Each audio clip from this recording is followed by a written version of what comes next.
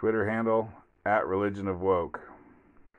If you can come up with a smoking hot black woman who went missing and has probably been murdered, send that article my way. Thanks. So a 22-year-old smoking hot blonde girl got murdered by her 23-year-old boyfriend. Her name was Gabby Petito. It's all over the news. Her boyfriend's name, his last name was Laundry. It's not spelled laundry like your dirty laundry, but I don't know. It's an interesting last name. It's pronounced laundry, I guess. So recently her body was found and Laundry has disappeared, and people are talking about missing white women syndrome, which apparently the phrase was coined by Gwen Ifill. If you remember her, she was the black lady on PBS NewsHour, and then I think she died of cancer.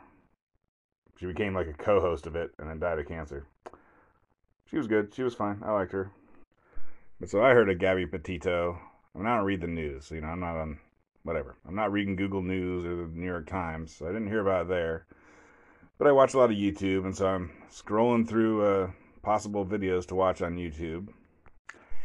And someone that I like to watch their videos, I could see it was their video, and they had a picture of a hot chick. And so, whatever. I hadn't heard that this girl was missing, and later, now we know murdered. But I was just like, oh, here's a channel that I like, and there's something going on with the smoking hot chick. So I clicked on that video, and I heard about, at that point, how she was missing. She was kind of I don't know, she had 100,000 or 1 million Instagram followers, and she was on a trip across the country in a van with her boyfriend, and they were kind of documenting it on social media. I believe they have one YouTube channel and just tons of Instagram stuff. She's 22, so I'm too old. I don't know what a 22-year-old smoking hot girl does for fun on the internet, but apparently it is Instagram, not YouTube. And I keep saying she's smoking hot, and she is, but it's also important for looking at this case and the media coverage of it, with regards of how it relates to the culture wars, and you're a racist and you're a misogynist and etc. I guess I'm going to be both of those on this one. Well, so anyways, she was a white woman. She was missing, and her case got as much media coverage as whatever, anything short of like the January 6th riots. And so people maybe justifiably get pissed off, and they're like I don't think there's no like perfect black woman who went missing the same day that Petito went missing. But on some of the other famous cases that America took over American media for a week or a few weeks, sometimes they'll be like, a white woman goes missing, everyone in America is talking about it, and there'll also be like a black woman who went missing that same day, and no one gives a SH. Or at least that's how it seems. So I think missing white woman syndrome, there's a couple parts to it. I don't know. I don't know, you don't know, no one knows. If you say you know, you're a liar.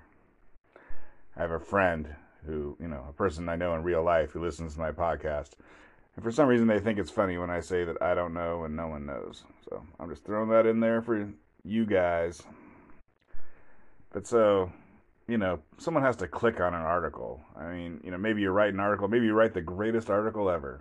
And if no one clicks on it, it's unlikely that, 1,000 other people are going to write articles on the same subject. So, clicks matter. I think it's clicking on stuff, they got algorithms, they can put it towards the front page of, the Huffington Post or whatever. Any website, they can move it up towards the front page if people click on it. So for missing white women, I think part of it is exactly what happened with me. I'm like, what's going, that's an attractive woman. I'm a man. My DNA, my genetics, evolution makes me like to look at attractive women, because in the past, men who enjoyed looking at attractive women passed on their DNA, had successful kids and whatnot. And so now, the only kind of man we're left with, well, pretty much, except for gay men, I guess, who want to look at attractive men, the only kind of man we're left with in today, in 2021, are men whose DNA make them like to look at attractive women. So, that would kind of explain the missing white woman syndrome. I mean, I think there's, so not only, on the day that an attractive white woman goes missing, an attractive black woman goes missing, but you know what? There's also unattractive white women who go missing. And we don't give an SH about them either.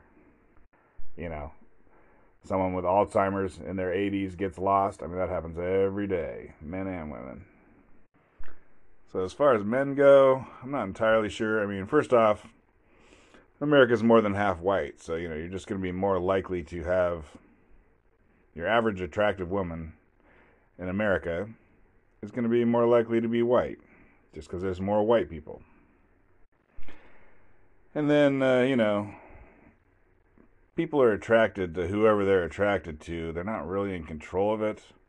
You can call it racism. But, maybe, whatever. Maybe even beyond the fact that there's more white women than any other type of woman, maybe more men are attracted to white women. I haven't seen a stat on that, but it wouldn't shock the heck out of me if that was true. I know that black men like to date white women much, much more than white men like to date black women. I don't know why. I'm the messenger. Don't shoot me. So whatever. We'll chalk that up to misogyny. You want to look at hot chicks and possibly racism. It's like that thing where you can be criticized if you don't want to date a trans woman. Someone who's born a man and is now a woman, right? A trans woman is the exact same thing as a woman, and if you don't want to get in their pants just like you want to get in a woman's pants, then, you're, what are you? I guess you're transphobic in that instance, which is obviously incorrect. I mean, evolution makes us like who we like, and it, for whatever reason, doesn't make everyone like trans women sexually. So I guess what I'll say as far as missing white woman syndrome goes, and men, young, attractive women, I'm not entirely sure that the race counts. I mean, I don't know. Okay, for instance, check this out. I looked for, like where's the women of color who all went missing in the same time period that Gabby Petito went missing, and the New York Post has an article called "Missing White Woman Syndrome Overshadows These Missing Persons Cases." Critics. And so they're women of color. We got some Hispanic, some black, Asian girl too. But I'm gonna say none of them are as hot as Gabby Petito. Some of them are little kids, so, sometimes people like to hear about missing kids, but it ain't missing white girl syndrome, it's missing white woman syndrome. Like, you gotta be hot, not just cute.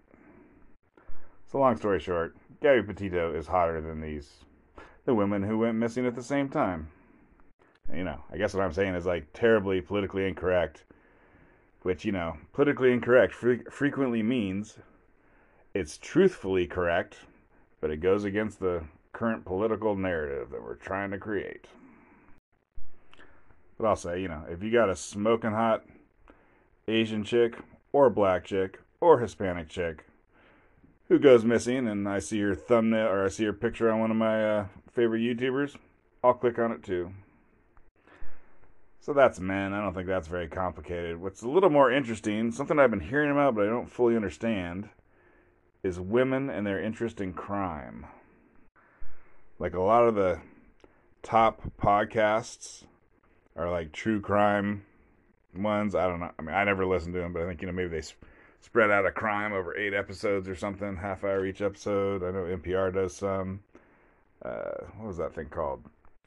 I looked it up. It was called Serial. Or it's still going on anyways, I think. I don't know about now, but that was like the biggest podcast ever. And I believe it's women who just love true crime podcasts, TV shows, whatever. Books. I think men watch. I think men read. I mean, men enjoy the stuff also, but women really love true crime stuff. And like for some reason, it makes me think of how there'll be a serial killer who goes to prison, and they're allowed to have correspondence by mail. You know, they can write letters, and like tons of women will write letters to them, and you know the serial killer's got nothing better to do than write a letter back. And then whatever, I guess he'll pick the hottest one and they'll get married. Like he'll be in prison and he'll marry a woman that he met through the mail because he was a serial killer and she wanted to write a letter to him. And I've never ever heard that story in reverse. Like some chick's in prison and you write a letter to her and you want to marry her. That's just not something a man would do. So I guess I'll just do some wild speculation on women. It's like, you know, I don't know if you ever heard the term bodice ripper. Like a bodice is like a corset or something. I don't know. It's like a thing that they used to wear back in the day, you know, like a sexy thing that made your waist small, a piece of clothing. Anyways, and there's a type of book called a bodice ripper. And if you've ever been to a place that sells books, you see them. It'll have a man and a woman on the cover. And, you know, the man will be manly looking and the woman will be hot looking and whatever. Fabio used to be a model for those things, if you know what I mean. Look up a Fabio book cover. You'll see exactly what I'm talking about. All these bodice rippers.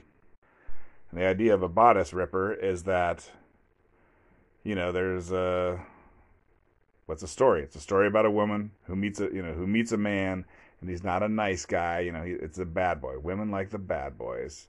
And when it comes time for his throbbing member, I think for some reason they like the word member a lot, his throbbing member and her, I forget what they call her thing. They use a lot of other words as opposed to penis and vagina. Anyways, when it's time for the throbbing member to go into the maybe flower. I think they say, you know, something about flowers. Anyways, the throbbing member into the something or other flower, he will rip her bodice off of her, and whatever. Women like to read those books. They imagine themselves being the woman having their bodice, aka blouse, shirt, clothing, ripped off.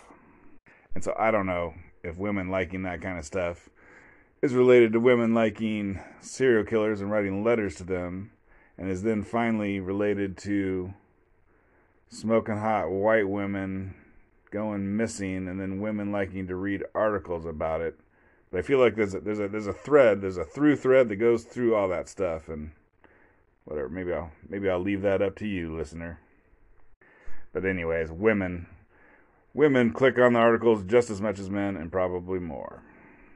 And women do not click on articles about fat, ugly, old women who go missing. So it's not all misogyny.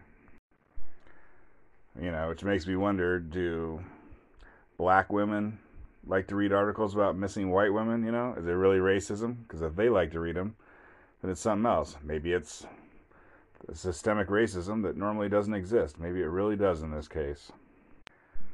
But it makes me kind of go back to how Petito had over 100,000 Instagram followers. I think that you will find whatever it is that makes people want to follow you on Instagram, you know, which I think a lot of it is just how attractive you are, is going to be similar to how much people want to read about your disappearance and murder. So I'm going to predict, going forward in the future, the missing persons cases that we care about a lot, they're going to have tons of pictures on Instagram, so you can go really, whatever, you can go like see exactly how their life went for, who knows, years leading up to the crime. That's kind of cool. Maybe help you solve the crime.